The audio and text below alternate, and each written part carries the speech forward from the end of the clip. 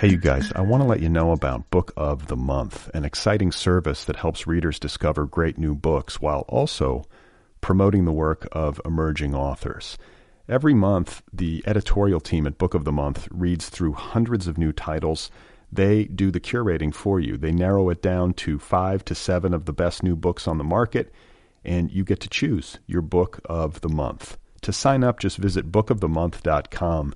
And for a limited time, you can get your first book for just $9.99 by using the offer code CHIRP, C-H-I-R-P. I should add that Book of the Month recently launched curated audiobooks in addition to hardcovers, so members have options. You can choose one or the other, either the hardcover edition or the audiobook.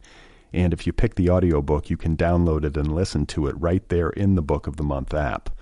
My latest pick is a novel called Anita DeMonte Laughs Last by Xochitl Gonzalez. It tells the story of a forgotten art star of the 1980s who died tragically and whose life and work and memory are later unearthed by an art history student. This is right up my alley. I can't wait to read it. So if you want to sign up for Book of the Month, remember, go to bookofthemonth.com, and for a limited time, get your first book for just $9.99 by using the code CHIRP, C-H-I-R-P. One more time, that's bookofthemonth.com. Use the code CHIRP and get reading.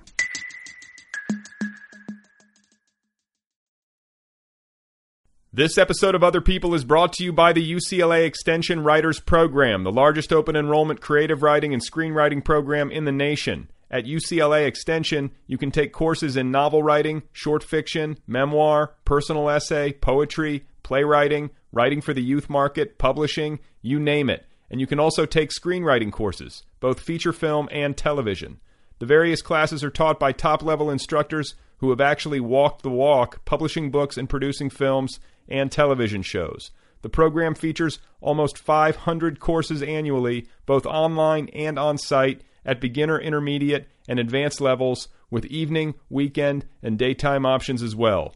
The program also features certificate programs in feature film, television writing, fiction, and creative nonfiction, manuscript and script consultations, writing competitions, free events, 9-month masterclasses, mentorships, scholarships, and friendly and knowledgeable advisors. For more information, call 310-825-9415. That's 310-825-9415, or visit them on the web at uclaextension.edu/writers, or check them out on Facebook and the Twitter. This is a writer's program. You can learn to write better. Go and do it. Oh my God.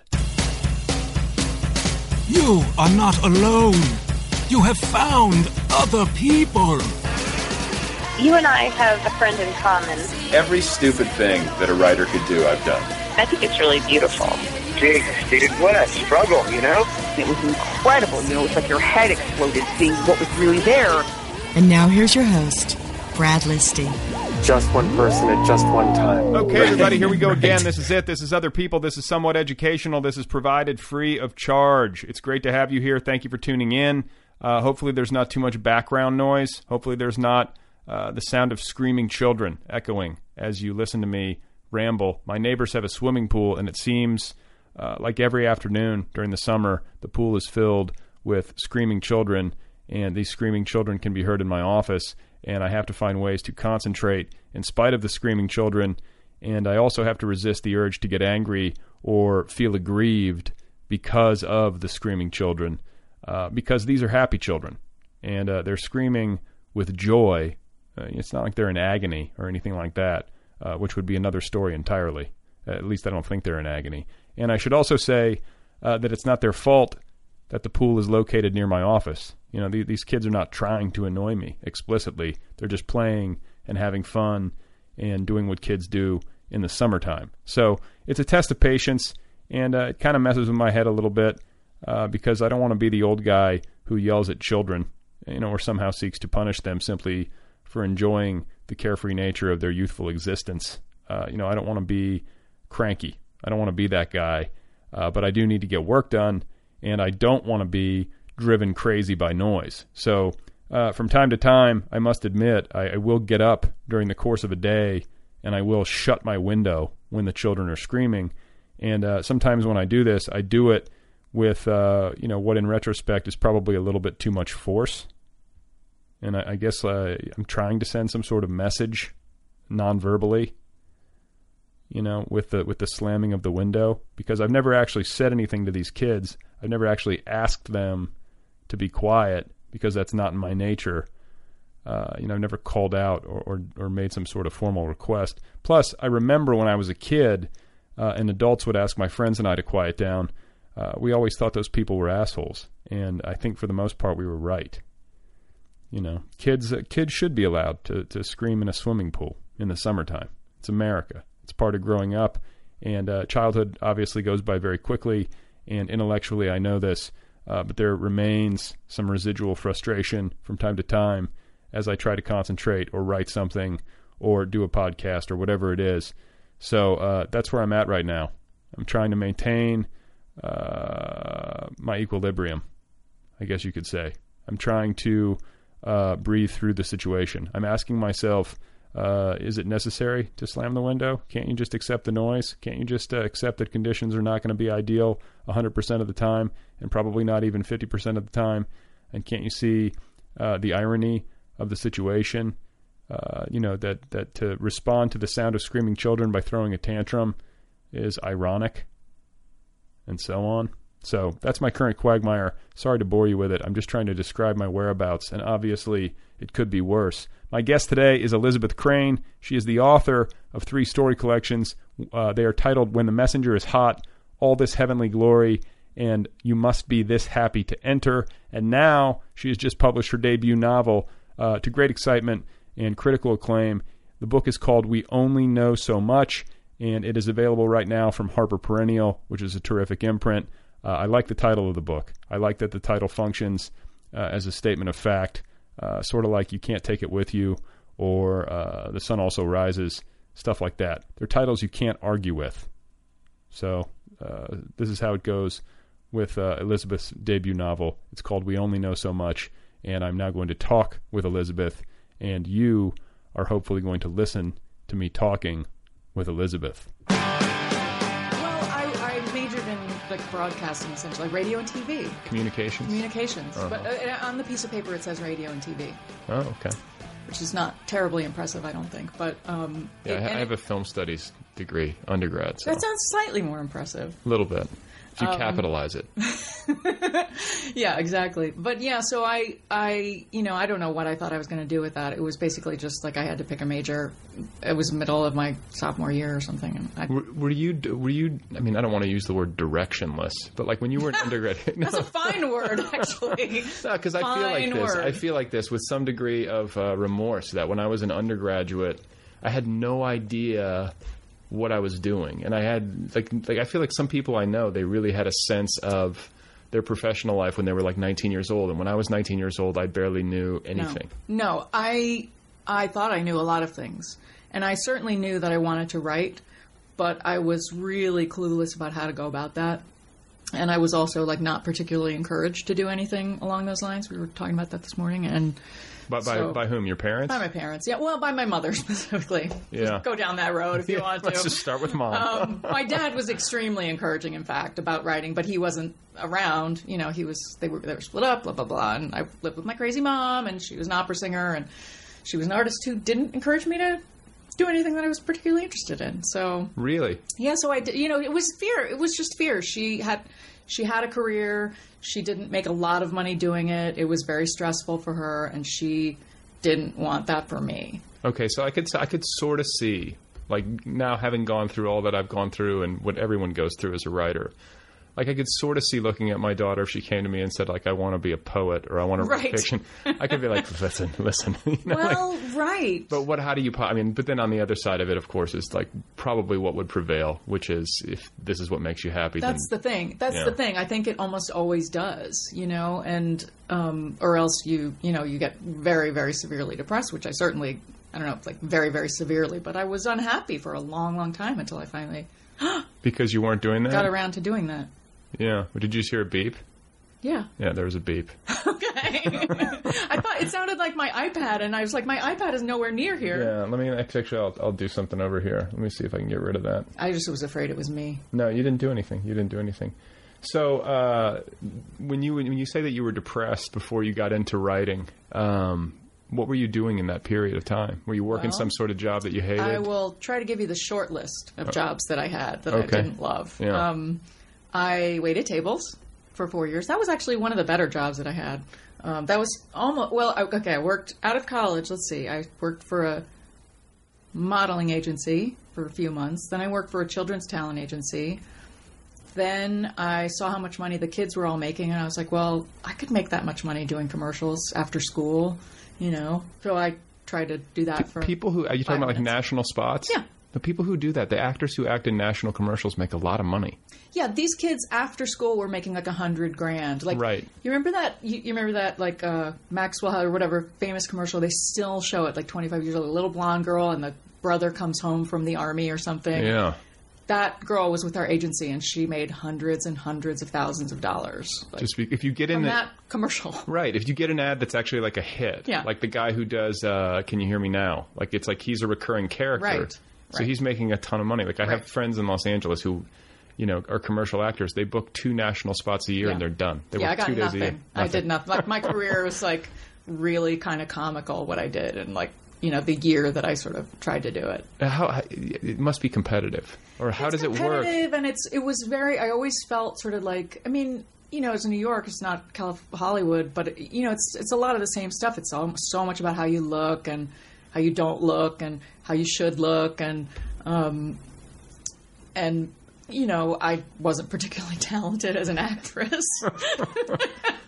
And I wasn't willing. There were a lot of things I wasn't willing to do, and so it just wasn't what I wanted to do. Right. I just thought it was going to be easy. Right. And so I didn't do that. So I waited. Then I waited tables for about 4 years. Then I kind of got burnt out on that.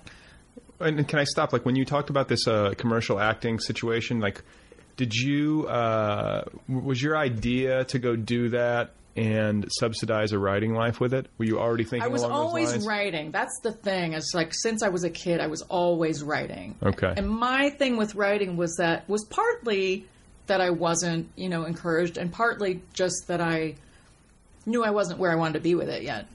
And I just kind of had a sense that I would be at some point. It was partly, I also kind of knew like I hadn't had the life experience. And I know there are wonderkins out there. I knew I wasn't that person. And that sort of when I gained, like when I finally learned something, that my writing would come to life. And that really was true for me.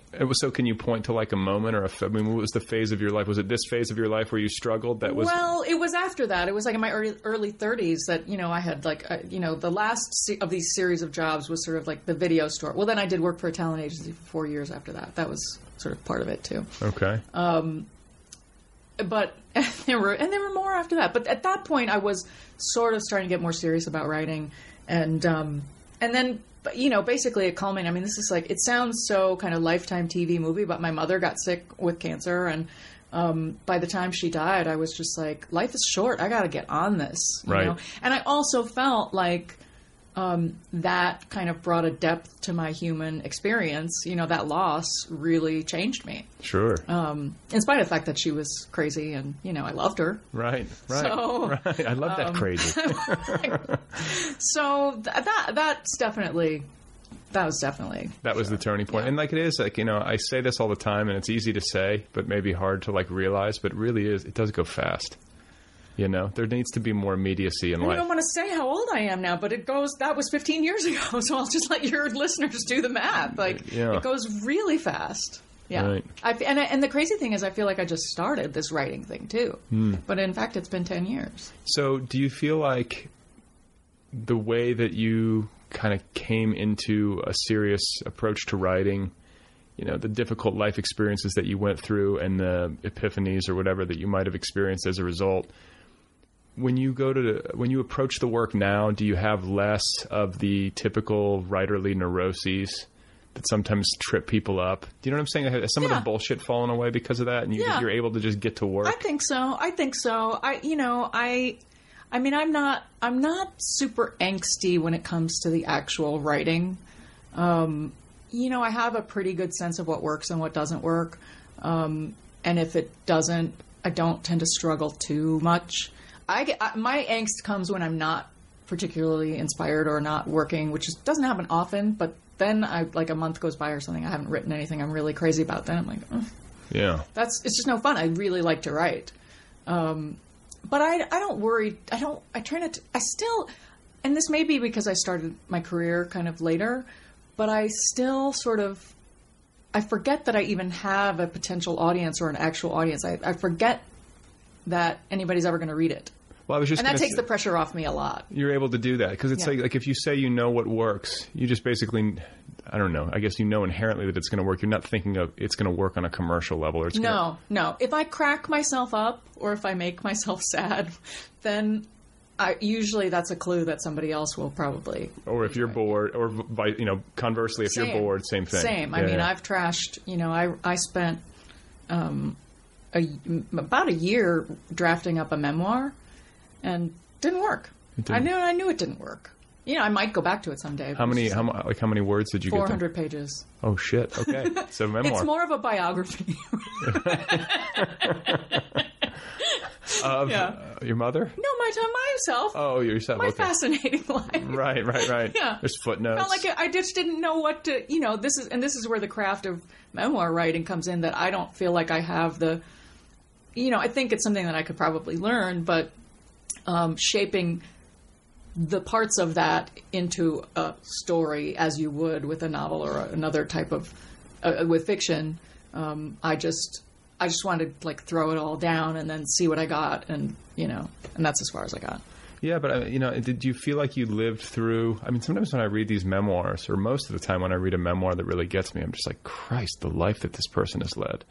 All the time. I mean, and that's what made me want to write one, and I look at like Patti Smith's book, just like, I mean, I think what I want maybe even more than to write a memoir is to have had that life. Yeah. Because I was there in New York at the same time. I was a little kid, and it's just like, it was interesting reading that book, like sort of thinking about like the, like there's her life downtown and here's my life uptown. And so you were raised in New York? Yeah. Oh, you were? Okay. West Side, born and raised. I was born upstate New York, and then we lived in Louisiana for a few years, and then when my parents split up, we moved. I started first grade in New York. Where's Louisiana? Where in Louisiana? Baton Rouge. Okay, that's where my parents are from. Really? My mother's from Plaquemine, and then my dad is from Morgan City, which is like a small little town. I mean, I don't have very many memories of it. Yeah. But, I had a Southern accent when I started first grade. Did you really? Yeah, I lost it right away. I did not fly in public school very much at all.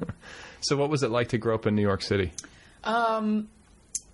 There's a New Yorker cartoon that I had on my wall for a really long time that totally summed up my feelings about New York. The guys walking down the street, and the I Heart New York T-shirt. His had the same lettering, but his had I have mixed feelings about New York,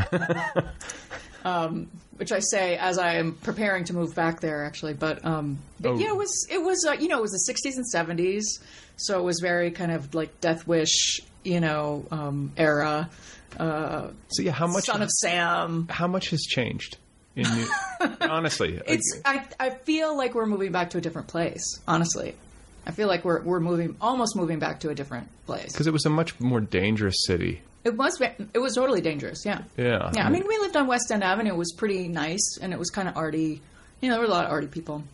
But just like a block, actually where my public school was like, there were some tough kids. Sure. There was some super arty kids and then some tough kids, too. And there was like Charlie Chopoff was like, I think apparently a real thing, although it seemed like a myth, but there was like a guy going around like chopping little boys' dicks off. And, and there was a little girl who was like the younger sister of someone that was a classmate of mine who was like murdered and kidnapped and found in a garbage can by their babysitter. Jesus Christ. Not found by the babysitter, but killed by the babysitter. Yeah. It was like big, front page of the Post kind of back in the day. If I could remember her name, I've been trying to Google her and I just can't. But, some bad.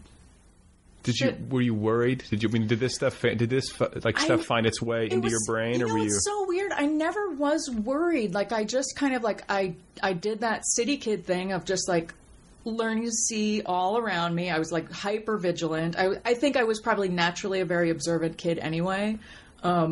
But I just kind of kept my eyes open, and I just kind of like got a little posture, a little like waspy looking girl. Like, I'll go to school. Don't mess with me. And I was fine. Yeah. Well, I mean, in some ways, I was careful. Yeah, I mean, as long as you exercise some caution and you don't go down a dark alley by yourself, it seems like in a city. No, you learn things, right? Like I did, at the time, I didn't start taking I walked around by myself, but I didn't like take the subway by myself or things like that. Go out late at night. Yeah, always take a cab at night when it's dark, things like that. Okay. So but I was going to say, when you're a kid in New York City and you're growing up, like at what age can you start taking the subway? There's a lot of different, like it's interesting to think about. I mean, when I was a kid, I think I was probably 10 when I started to take the bus and subway by myself. And I think that some kids do that now. But then there was that lady that they made such a fuss about like a couple of years ago who let her son take the bus or the subway by himself, and there was an article written about it, and everybody was freaked out. But like that was when the crime was worse when I was a kid. Right. That was totally like we all did that. Right. So I think it's fine. My best friend, she might kill me for saying this, but she the first time her son walked to school by himself, he was a little bit older than that, and she followed him. Well, sure, yeah, of course. And she called me. She's like, he went off the route. He went into a friend's building. What do I do? I can't. I was like, well, you can't tell him. Yeah. You can't tell him because you told him you trusted him. Right. So you've got to hide behind. You have to remain in your crouch behind this cab. Yeah. So now, did you and it was just you and your mother on the Upper West Side? Yeah, she was single for a few years, and then she remarried when I was like 10. Okay, so did you have? I mean, was it an artsy household? Was it? Did you have more autonomy than the average child? I think so. Yeah, okay. Yeah. It was very much like she traveled a lot. My stepfather was an artist, an agent for musicians, opera singers, and conductors. A lot of conductors, classical, and. So she traveled a lot, and by the time I was like 14, 15, I was staying home a lot by myself. But also she was, so much of, I think, the way she raised me was like in response to the way she was raised and didn't like. So she gave me a lot of latitude, and she trusted me, and that was, I was a trustworthy kid. So yeah. It was good. But I was alone a lot. And but I mean, it's just to me, because I was raised in Indiana and Wisconsin. So when I think of growing up in Manhattan, and I think of being a teenager and just walking out your door and having New York City. Yeah. Well, here's the thing. Okay. Here's the thing. Like because we came from Louisiana, right? So the initial shock of moving there was like, I was told that I cried for weeks, and then I stopped and I made friends and whatever. But I never, for the entire 30 years that I lived in New York, I never kind of got over that kind of sense of wonder of like, I'm in New York. What am I doing here? And right. I did kind of want to leave, and I did eventually leave. But it's a hard place to leave too. Even if you have mixed feelings about it, it's New York. There's culture. You're not supposed to want to leave there. And and I did. I loved having all that culture, and I loved walking, and I didn't drive, and I didn't want to leave my friends and whatever. But I was just constantly struggling to pay the rent and all that kind of stuff. But I like that feeling of like that sort of surreal feeling never left me. And it was something I used to talk to my friends, my New York friends, about that. And most of them did not have that feeling. Really? So I think it was just me. Because you'd had this Louisiana experience? I think so, yeah. Or maybe and how old were you when you moved there? First 6, grade? Yeah. Yeah, I started first grade. And it affected you that deeply? It did, yeah. Well, that's interesting. I feel like, because I'm always thinking about that, like if we ever had to move, like what's the threshold for affecting a child deeply with a move? Well, now you know. Well, yeah. Now you know. So 6, they're ruined. It depends what kind of, it depends on like LA to Chicago might not be quite as shocking because you could live in a house there and, you would have some nature and whatever, potentially. Yeah. But New York City, a little different. A little different. Yeah, a little different. Okay. So where did you go to college? I went to George Washington University in D.C. Okay. So just you left the city to go to school. Yes, but I went to another city because I didn't think I could do well in, like, I got into, like, University of Vermont, and I thought, like, oh, there's a bunch of preppies up there. I can't deal with that. Well, and it's got to be kind of like if you live in a small town, the idea of living in New York seems unmanageable, and when you live in New York City, the idea of all of a sudden living in, like, Burlington. Yeah, I just wasn't ready, and I really did have that New Yorker's view of the world at the time. You know, I just thought, like, in fact, like, when I finally did, like, before I left New York, I was sort of like, I would sooner move across the country than move to Brooklyn, you know? I mean, now we're probably going to move to Brooklyn. But, sure, yeah. Happily. But I had that sort of, like, really, are there any people who read books outside of Manhattan? Are there any people who, like are smart? And, you know, my father lived in Iowa City for most of his life. After that, he was a college professor. He was a very, very smart person. So I should include that in. But so what did he teach? Musicology. Oh, so both of your parents are musical people. That's how they met. And you turned out to be a literary person. Yes. Well, I sort of had the stage fright. I sang opera as a kid. Did you? So you can sing? I can sing. Yeah. You can? Yeah. You're not going to sing anything for us? I am not going to sing. No. So, but I mean, did you feel pressure to be musical, or was it something? A little. I mean, you know, kids of it's sort of a typical thing that children of opera singers will sing in the children's chorus because usually they can sing. Right. So a lot of us at New York City Opera, like our parents, were in the companies there, but and I didn't want to sing opera. I wanted to either be a Broadway star, you know, that from like 10 to 14. Right. You know, that was what I wanted to do. Right. And then later maybe a rock star of some kind. Sure. But I didn't write music, and I had kind of like stage fright. I was, you know, so I just didn't. And again, it was like my mom was like, don't be a singer. So she said that to you? She did. Explicitly. Yeah. And my stepfather did too, yeah. Just because they knew how hard it was. Yeah. And how much, like, there's a lot of rejection in the arts, period. But I guess there's a lot there as well. They would say that it was worse, and they were always yelling about the politics of it or something, which I didn't totally understand. But and I think it was very particular to the classical business. Well, it's that, and then, you know, if you're a performer of some sort, like a stage performer or a movie actor or a television actor, I've always said this, like, you have to get permission to do what you do. As at least as a writer, you can just go write. I mean, no one may publish it, but at least you can do it. And that was kind of my experience. You know, I thought, like, I have the satisfaction of doing this, and I have a feeling that someday I'll be able to make this happen.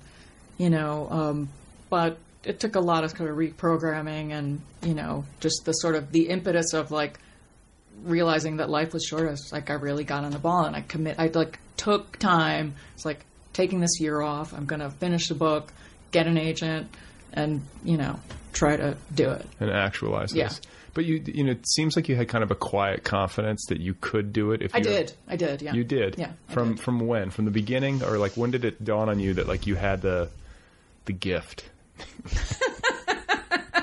I don't know. I think I always knew that I had a sort of a style and a voice. But again, I just didn't feel like I had the content, really, you know. Were you extremely well read as a child? No. I read a bunch as a kid, but that's part of it too. I didn't start. I read trashy books for years, and what do you mean by trashy? Like romance novels? Jackie Collins, yeah. Okay, yeah. And then, you know, occasionally, like every year, somebody would give me a good book. But I was just like so behind on everything, and I just had no idea how to get my hands on things that would really excite me as a reader. And then once, you know, somebody hand me when I was finally handed David Foster Wallace, then I started to get like that, and that made my brain explode. But then I started to which book? The Brew in the System. Okay, wow. So yeah, that early. It was right after it came out, actually. Okay. So I think you'd like this, and so it was only then that I started to sort of slowly figure out, oh, I can look at Harper's Magazine and they mentioned books, or New Yorker or whatever. And so when I finally started reading those things and reading more short stories, it was then that like that sort of seeped in, and I became a better writer too. That helped a lot. Yeah. Yeah. And so when did you start working at it, as opposed to sort of having an inkling? Well, you know, I was working on a novel, the typical novel that doesn't get published in like mid-90s. Okay. And then I shifted over to short stories. So where were you in your life, though? At that time, then continuing the career trajectory, right? Like early '90s, I was working for I worked for a talent agency for 4 years as an agent or just as an assistant. Yeah. And then I worked. Then I was gonna maybe go to get an education degree. I wasn't really sure because I wanted something more stable. I wanted to teach. So I started teaching kids in the movies.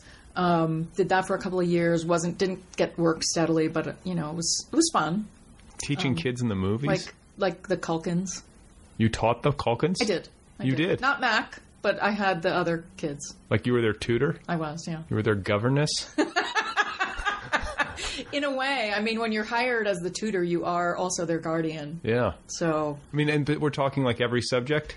Yes. Yeah, you work with the school that they go to, and then you use their curriculum. So, but that's a big responsibility. This is pretty big. Yeah.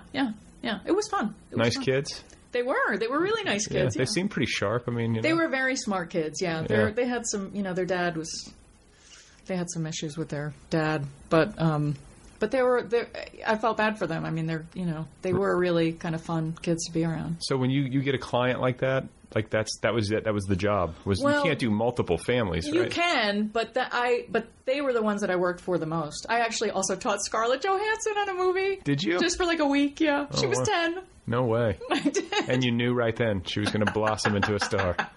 I didn't know what was going to happen, but looking back, it makes a lot of sense. Yeah. Yeah. Yeah. She had a big personality even then. Really? Like a snotty little kid? Or no, she wasn't snotty. She was just before the job, her mom called. She's like, my daughter wants to talk to you.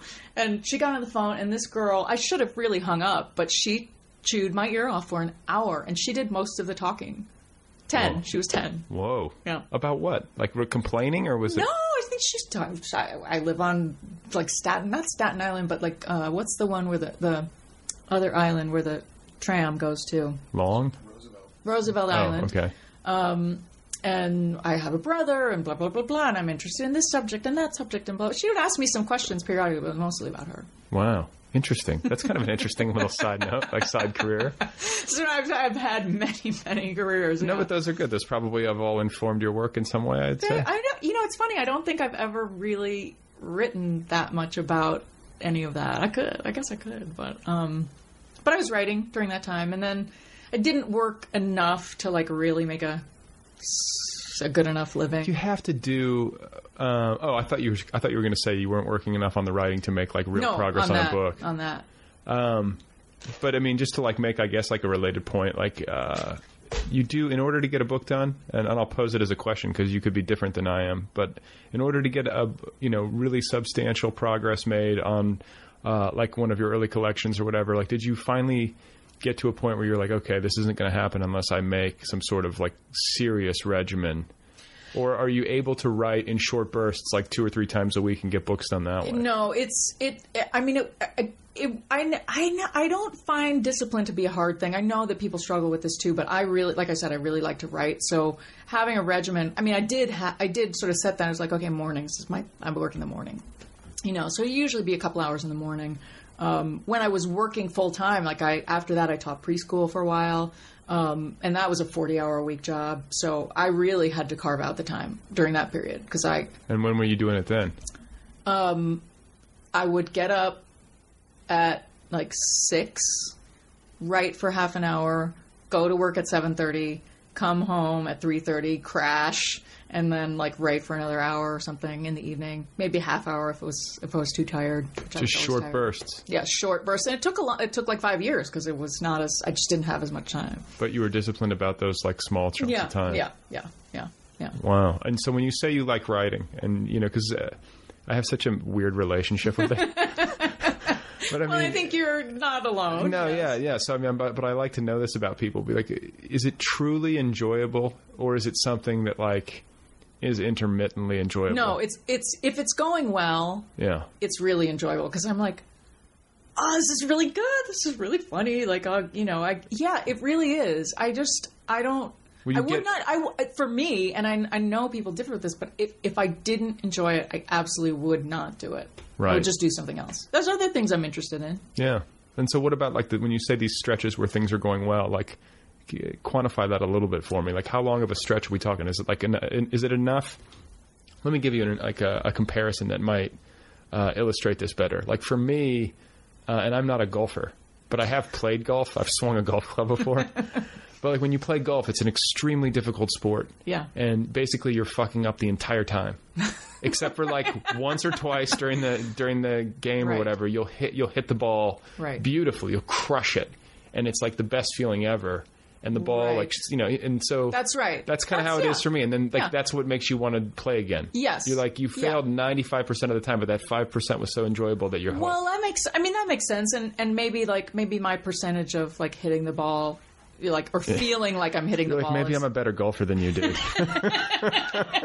Maybe you're playing putt-putt. It's like, that's your perception of it, though. You know what I mean? But like, I think, so I would maybe say that like, let's say 40% of that is like, you know, because I don't think every sentence that I write is just like gold. No, you know? yeah. But some of those, like when I like write enough of those sentences that get to the sentence that's gold, then I'm like, yes. Yeah, it feels good. And the other thing too is like the other question I think people ask a lot of times is like, is writing lonely?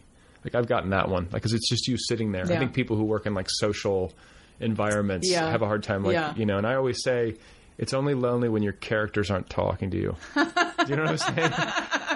But it sounds kind of similar to what you're talking about. Like when things are going well and like you're there in it and it's working. Yeah. Then it's not. I think too, you know, I was an only child. My mother was away all the time. I'm so self-sufficient from an early age. Yeah. It's not that I don't get loneliness, you know, but I like being alone. Yeah. I don't mind it. No, I can do it too. I think I can do. I'm a little of both. I mean, I think I do need to get out and mix with people more. Well, you just bring them to your house. Yeah, right. It's a good got thing. That all worked out. Yeah, that would work well for me too. It's nice, you know, and I do a lot. I mean, I obviously do a lot of these via the phone, but it is nice. A nice perquisite of this podcast is that I get to actually meet people. It's true. It's true. Okay, so let's get to the point where you actually start to work on your first book. And that was after your mother had passed away? Like that was kind of like the springboard? I was working on that first novel that didn't sell while she was alive. Okay. Yeah. And the first novel that didn't sell, like instructive experience, like super frustrating heartbreak or what? You know, at the end of it wasn't. And the reason is because I shifted gears. After I got like a dozen rejections or whatever, I had been writing these stories while we were shipping that book around, shopping and around. Shipping it, shopping it, all of the above. And so I had started writing these stories, and I knew the stories were better than that book. And so I was like, I said to my agent, I was like, I'm going to see if like which ones of these I can make work as a collection, and what do you think about that? She's like, great. She liked my stories, you know, and that collection sold very quickly. Which is odd. Relatively speaking, really odd, right? Yeah. But it kind of was a lesson to me, you know, that I was right. So right. Trust your judgment. Yeah. Or your intuition. Yeah. So it wasn't. I didn't sit down to write a collection of stories, but were they produced more easily than the novel? I think so. Do you think there's some correlation between how much struggle you're having and how good the work is, or you think it's different for different people?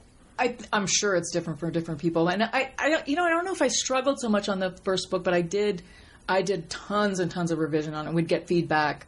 I mean, I did a lot of revision before I even sent it to the agent, which got me the agent. So that right there was it was a win. Right. But even after, so I worked on it a lot before I sent it to her. I made a lot of revisions based on comments I got from friends, and then we made more changes after I got comments from editors too, because they liked the writing, you know, and it just kind of like didn't add up to them, and it makes sense. Yeah. Looking back on it, but there was something more about the form of stories, I think, that sort of inherently came very naturally to me once I started writing stories. Was it because you were reading more of them? Yeah. Okay. Yeah. So you were I started to because I was like, oh, I really like reading short stories. So I always read novels, but I never read that many short stories. And Wallace was big. Who else was big for you? On the short story side, especially. Yeah, Rick Moody. I really loved Lori Moore, Lydia Davis. just voices that I hadn't come across in high school. And, we were assigned to read good, the typical kind of good things in high school. But, I wasn't into Hemingway or Jane Austen. I was not into. I've never friends been of mine able, were into. I've never been able to get into Jane Austen. I just couldn't find myself in it, at all. And even, I now, of course, I'm happy to read anything that's, I don't care if it relates to me, but I like writing that's like really kind of, it tends to be like voice driven or, interesting or offbeat or something. Right. So what is it about? I mean, can you put a finger on what it is? I mean, other than just saying that they're very voice-driven writers or these are very voice-driven books that you were attracted to, like, what is it about the Lorrie Moore or the David Foster Wallace or the Rick Moody that... Well, Lorrie Moore is maybe a little bit different, but I really liked her sort of humor and, and wordplay. Yeah, wordplay. All that stuff. Yeah.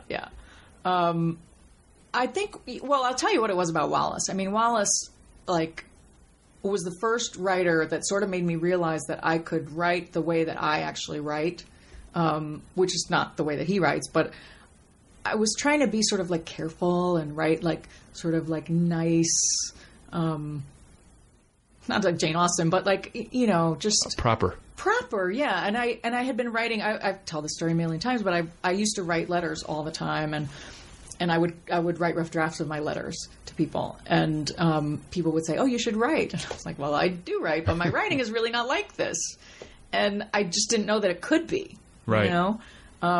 And so Wallace and Moody and people like that were the ones who got me to see, like, oh, I actually could bring that into my fiction, and that was a huge revelation to me. Yeah, I mean, the digressions, I was like, that's what I do. That's what I do. Oh my God. I digress. I had no idea this was publishable. Did you ever feel like when you read David Foster Wallace, like, I'll sometimes just be like, Jesus Christ, like the size of this guy's brain. It just, yes, always. It's overwhelming. Always. Like in a good way overwhelming, but also just like overwhelming. Well, yes, I still think about that, and I think about how lonely that must be. Yeah.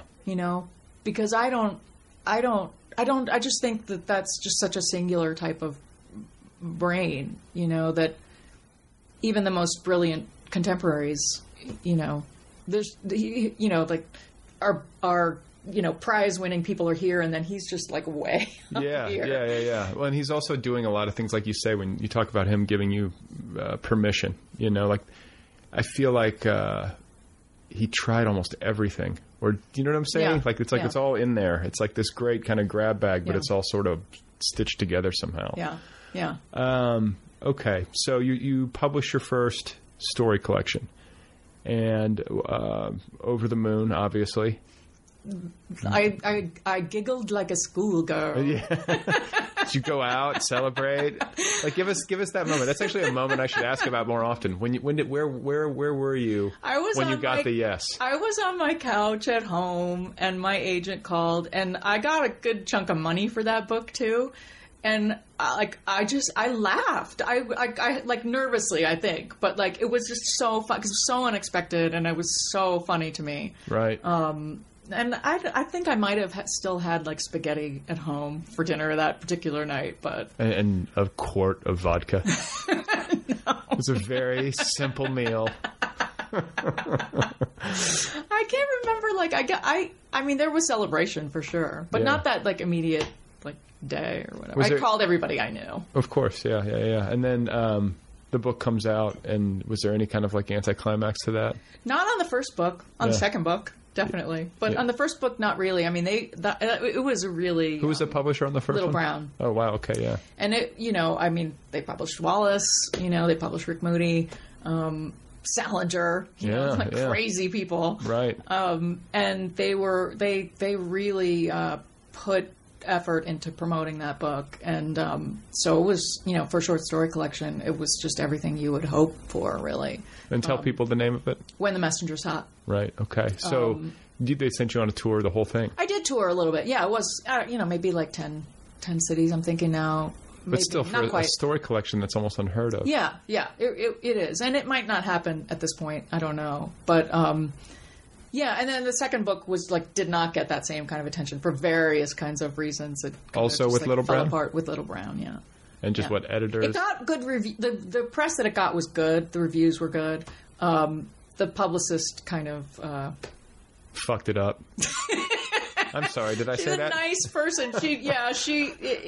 That was kind of what it came down to. It just didn't get promoted. Yeah. How much? Okay, that brings up interesting questions because it's it's an eternal question with me.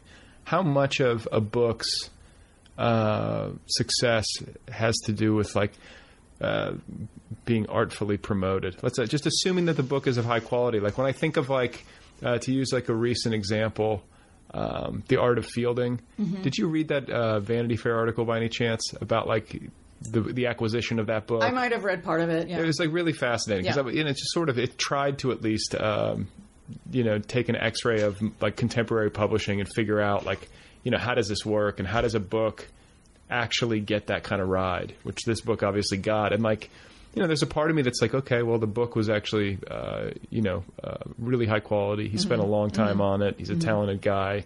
You sort of take that for granted, right? But then the gears of the machine clicked into place for it too.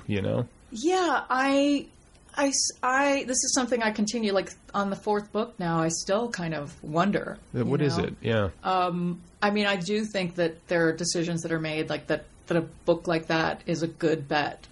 That the head people. I mean, these are my imaginations of what goes on. I really have no idea, but I imagine that they have meetings and they're this is a good bet to make some money. It's almost like they just decided they're just we're going to bless this book. Well, see, but this is where I veer off because I always think, well, couldn't you make that decision about any good book? That's what I'm saying. Is that I almost wonder because there's so many. I fall into the camp that there are actually lots of good writers and lots of good books. Yeah, sure. Maybe a small number of truly great. Right. I can live with that, but there are a lot of really good writers. Right. And good books out there that are deserving of a much wider audience. And you wonder if the powers that be in publishing. And I think they have limited resources. They can't do this for every book. Sure. But they decide every season or every. And that's the thing that I sort of wonder about is why if you're sort of is it really that book stands out to you among all these other really great books? Or is it just okay, we have to make a decision? I just have no idea. Or did we just pay so much for it at auction that we have to justify our expense? Well, I'm sure that's part of it. Yeah, you want to make your money back. Yeah. So.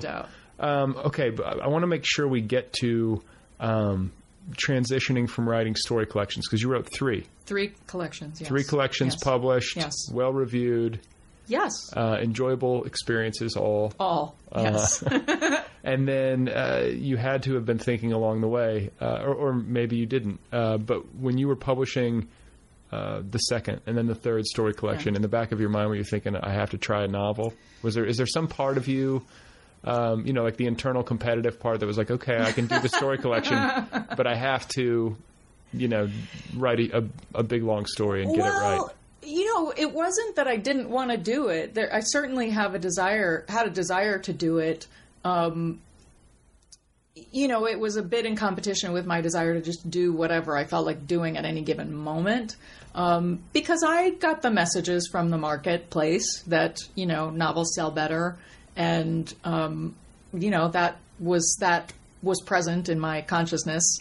And I made a couple of more stabs at, sort of trying to do a novel along the way. And so maybe sometime after the first or second book came out. And I, maybe wrote 100 pages that I wasn't happy with. And then my thing was always I don't want to spend all this. It's still, even writing the novel, it's just I don't want to spend a bunch of time working. I mean, I know this is what novelists do, but I didn't want to spend a bunch of time working on something that didn't end up working because it would be just a lot more time invested. Sure, yeah. And time's a wasting. So I just put those aside, and then I finally came back around to the place. Well, I'm good at this, and I'll just keep trying to do this, and then if it happens, it happens. And then it really did kind of just happen. The story just came together. The novel. the novel that is coming out that actually works. So, I mean, meaning what? You wrote it extremely quickly? I wrote it quickly, but I also, I knew as I was writing it that it was worth the time that it was going to take. Yeah, but I think that's the key, though. I mean, it's for anybody who gets to the point where they're publishing their work. Like, you do have to have a pretty... I don't know any writer who's in that situation who doesn't have at least a decent intuitive understanding of when their own work is working. Yeah. Yeah. Let me put it to you this way. It would be very interesting to talk to somebody who had no idea, but yet kept handing stuff to their agent, and they were like, "This is brilliant." You know what I'm saying? You have to know when it's working. I think so. It'd be weird if you didn't.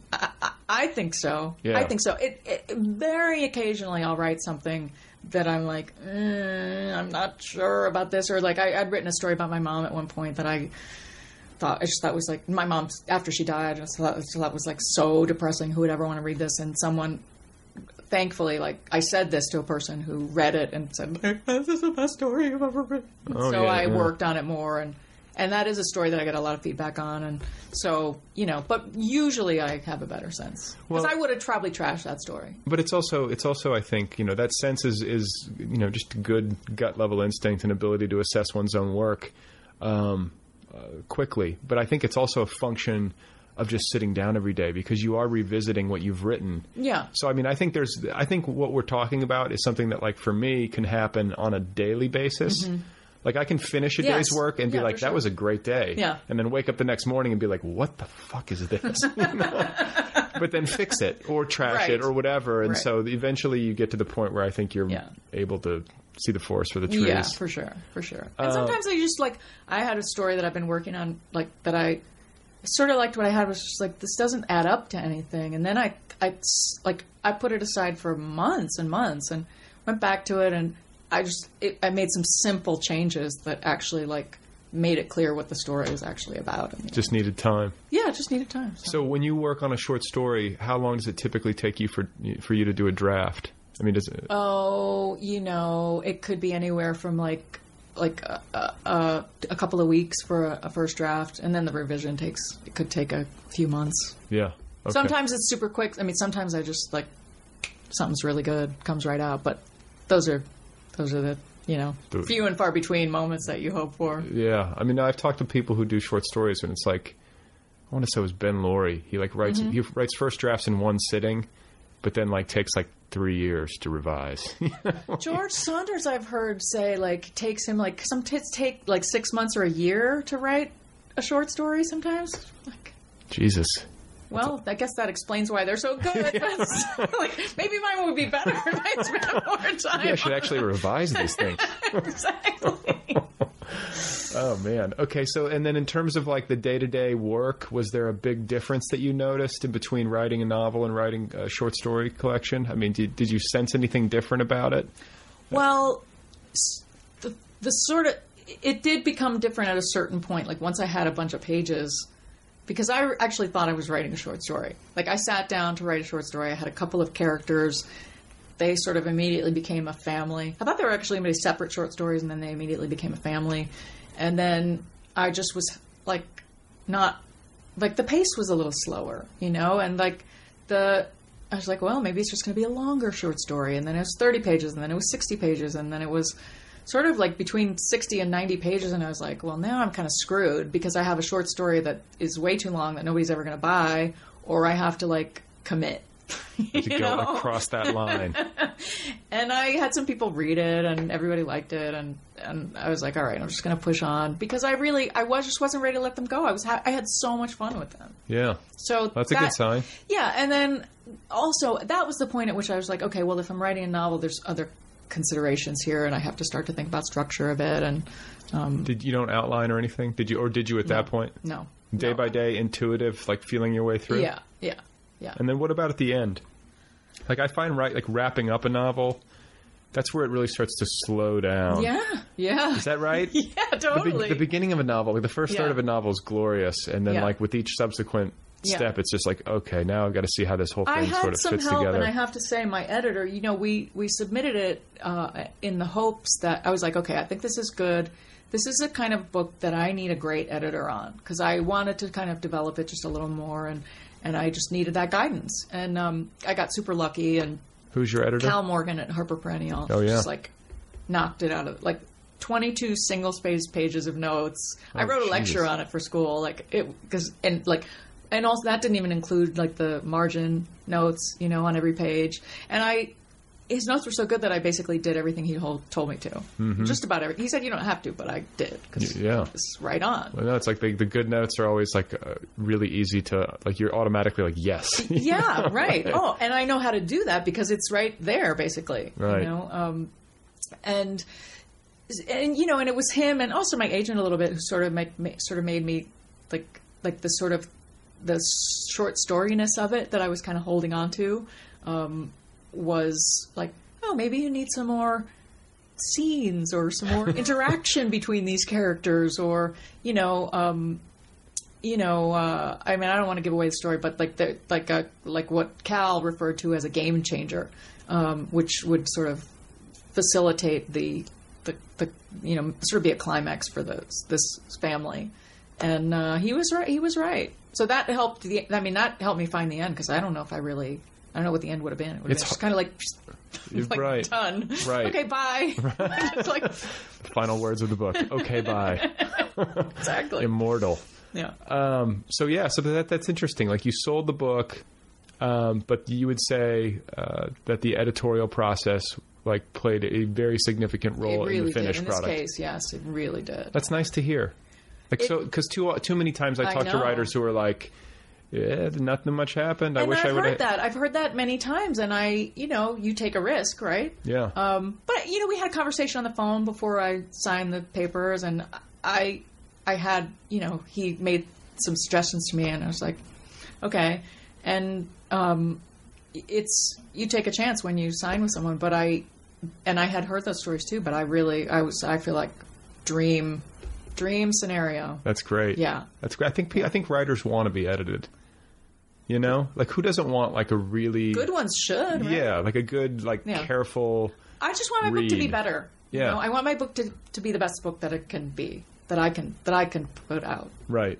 And you feel like that with this novel. Yeah. Like, you don't feel like you left anything on the field, to use a sports analogy. Like, I don't. You gave it your all. I don't think I do. That's a good feeling, though. Yeah. You took it through its paces. Yeah. Like, that would be kind of miserable to look back and be like, well, that's 75% of what I could have done.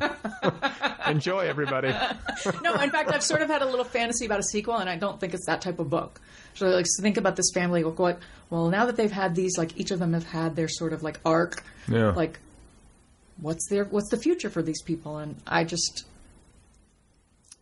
It's neither good nor bad, but I don't really want to know. Right. It's done. Yeah, it's done. So what about a movie version? Get Scarlett Johansson and the Culkins on the phone. They owe you. There's payback time. There's a slight something in the works that we sort of have a little trying to get something going. Yeah? Yeah. So, like, knock on wood. Knock on wood. We'll see. Yeah. Yeah, okay. Yeah. It's a little superstition. Yeah. But it's the kind of thing where I might be able to be involved in the screenwriting and stuff. So, yeah. So I was going to say, is that something you would be interested in? I would very much. It was actually, that was like yet another thing that I thought, I worked on a television series for the year. Like as a staff writer type thing? No, I was an assistant to one, writer, actor, producer. Right. And he's actually the person who's like wants to try to make adapt the book. Can we say his or her name? His name is Donald Lardner Ward. Okay. Old friend and great writer, written for a lot of like HBO shows kind of stuff. And like, are they looking, or may I ask if he's looking at it as a possible television property, or is it a film? Mostly film. Mostly film. So he wants to like direct himself. We sort of did like a mini option on it. Were you thinking about this when you were writing the book? No. No. Never crossed your mind? No, not really. Because I think a lot of writers do that these days. Well, even quote unquote, literary writers, I think, are sitting down because, I mean, and how could you not think about it at least a little bit? Because there's a possibility that you could, if it gets made into a movie, you're going to sell more copies of your book. Well, that's the thing. That's the thing. And I didn't really think of it that way. Although I did sort of like once it was done, I sort of started thinking about like like maybe somebody else could do it, but I just like a lot of what goes on with the characters is so internal. Sure. That I mean, there are scenes now, thanks to my editor. But there's dialogue. There's actual dialogue. Those scene things come in really handy in storytelling. But I wouldn't, I mean, they made a play out of my first book, a playwright named Laura Eason, and I couldn't have ever envisioned something like that. And she was both very true to the material and also like really created something kind of magical out of it. It was so totally fresh from what I did. Right. But it's an adaptation. Yeah, it's a different art form. Yeah. Right. So you said earlier that you're moving back to New York after you were in Austin. We're in Austin. I know now, that. Yeah. Okay, so give me how did this happen? My husband. So we moved to Austin from Chicago for my husband to go to graduate school. Yeah, when we first cyber met, you were in Chicago. Yeah, that's right. And then you went to Austin so he could go to grad school. 3 years ago, yeah. And how was Austin? Good? I don't want to say anything bad about Austin because it's been very, very nice to me. Yeah. It doesn't really feel like my home of a lifetime. Right. I mean, I was madly in love with Chicago is kind of the main thing. It's a great town. My sister lives there, so. I just can't even I could just gush for hours and hours about how much I love Chicago and good people, good friends. My family was close. His family was close. Good food, right? Art, everything. It's great. But we went to Austin for Ben to get his MFA in sculpture, and now he's done, and he wants to explore the art world in New York. Sure. So I don't see it as a forever move necessarily, but it's good for you too as a writer. I think it's good, but it's kind of good timing. Like the book is coming out right when we're moving, right? So that's pretty good. I got some stuff. Well, in Brooklyn, Brooklyn is the hub. It's the hub of American publishing. I just hope they let me in. Right. It does feel a little closed off, but you could. I'm sure you can break that door down. I hope so. You got some New York native. You got something. You got an advantage. I'm back, people. It's you're going to be waving to familiar faces on the street. And by the way, when you go back after all this time, I guess that could happen. It's such a big town. Can you run into people that you used to? Oh, yeah. That'll happen. It was always a funny thing. You would run, in your neighborhood or whatever. I would always run into people on the street pretty much every day. I used to run into my mother on the street all the time. I mean, in Manhattan, you would never think. Right. Yeah. But, yeah, and then if I had people from out of town, though, that we'd be, walk up Columbus Avenue or whatever, and I'd say, hey, and stop to talk to somebody, they were always shocked that this would take place in Manhattan because there's so many people. But if you think about the geography of it, it's very small. Yeah, it's compact. Right. So, sure, of course you're going to run into people. So, what about going forward? I mean, how far into your future do you look when you are plotting your literary fortunes? Are you working on something else already? Do you want... I'm thinking about it. Do you have thinking about it. Do you have a vision of at the end of it all? You're 100 years old. You look back. How many books have you published? Are you somebody who sits there and plots this out, or is it literally just one day at a time? No. That's it. Well, I do. I go into the future on other things. The things that I imagine in the future are just where are we going to park the car in New York, and where is the dog going to walk in New York, and not things not that much about ambition and no. I mean, it's not that I'm not without ambition, right? But at this point, I sort of feel okay, I have momentum. I like to write. I'll keep writing. I have another kind of collection that'll happen at some point. I have 50 pages of another novel. A little stuck with it. It might or might not move forward, right? But I've sort of gotten I've sort of realized about my process over the years that suddenly I sort of I just seem to have books kind of I was oh, I have another collection. Oh, I'm writing a novel. And are you writing every day when you're working? Not lately. But when you're in a work mode, is that that's how you day. go? Yeah. Every day. I genuinely I want to get up in the morning and finish whatever, get some more pages down. You drinking a lot of caffeine? Is that part of your morning, Is that part of your mixture? Definitely. Are you on drugs? No drugs. Caffeine really is great though. I mean, I tried to go off it for a year or two, and I was depressed. Yeah. I was uninteresting. I had nothing to say. Totally uninteresting. Yeah. It was just you know what? It's not worth it. No, listen, you don't have to sit there and drink 40 shots of espresso every day. I'm just saying that it is a pleasant jolt. A few cups of good coffee in the morning. It's a ritual. I tried to have tea not the same. Not the same as the not the same as the espresso. No, that's true. Like the jolt that you get from like good. I like espresso. Espresso's good. We have like one of Americano. those. We have one of those makers that has the little pods that you put in there. I can go through a lot of those pods. Really? Yeah. I stop after the morning and you're able to do that. Yeah. Well, I'll tell you, it's been fun talking with you. Great to talk to you, after all this time to finally meet, it's a pleasure, and I congratulate you on the successful novel and its launch, and I wish you all the best with future work. Thanks for having me. All right, you guys, there you go. That's Elizabeth Crane. Her book is called We Only Know So Much, her debut novel. Go get your copy. It is available right now from Harper Perennial. If you want to find Elizabeth on the web, she's at elizabethcrane.com. You can follow her on the Twitter at Elizabeth_Crane, and you can track her down on the Facebook as well. This show has a website. It's otherpeoplepod.com. It has a Twitter feed at otherpeoplepod. I'm on the Twitter at Brad Listy. The show has a Facebook page, and if you want to email me, the address is letters@otherpeoplepod.com. Thank you to Kill Rock Stars for all the great music. Be sure to check out killrockstars.com. And thanks once again to the UCLA Extension Writers Program, today's sponsor. If you're working on a book, whether it's a novel or a collection of stories, or you're writing a screenplay of some sort, and you want some instruction, some tutelage, some structure, some assistance, some camaraderie, go sign up for a class. You can attend right here in Los Angeles in person or remotely via the internet. Either way works, and there's no time like right now to get it started. For more information, call 310-825-9415. That's 310-825-9415. Or you can visit them on the web at uclaextension.edu/writers, or check them out on Facebook and the Twitter. Okay, so it sounds like the screaming children have gone away. The screaming of the children has subsided. Let's listen to that. The screaming children have left the swimming pool.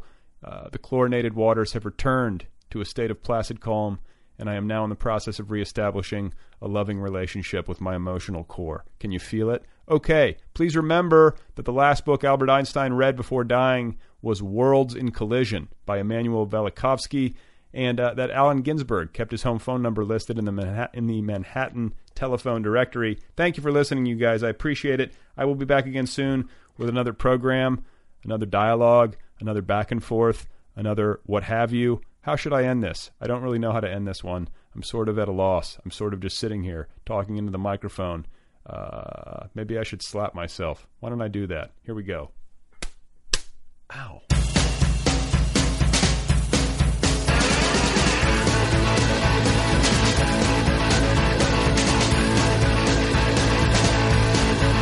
Mama, bitte für mich, Mama.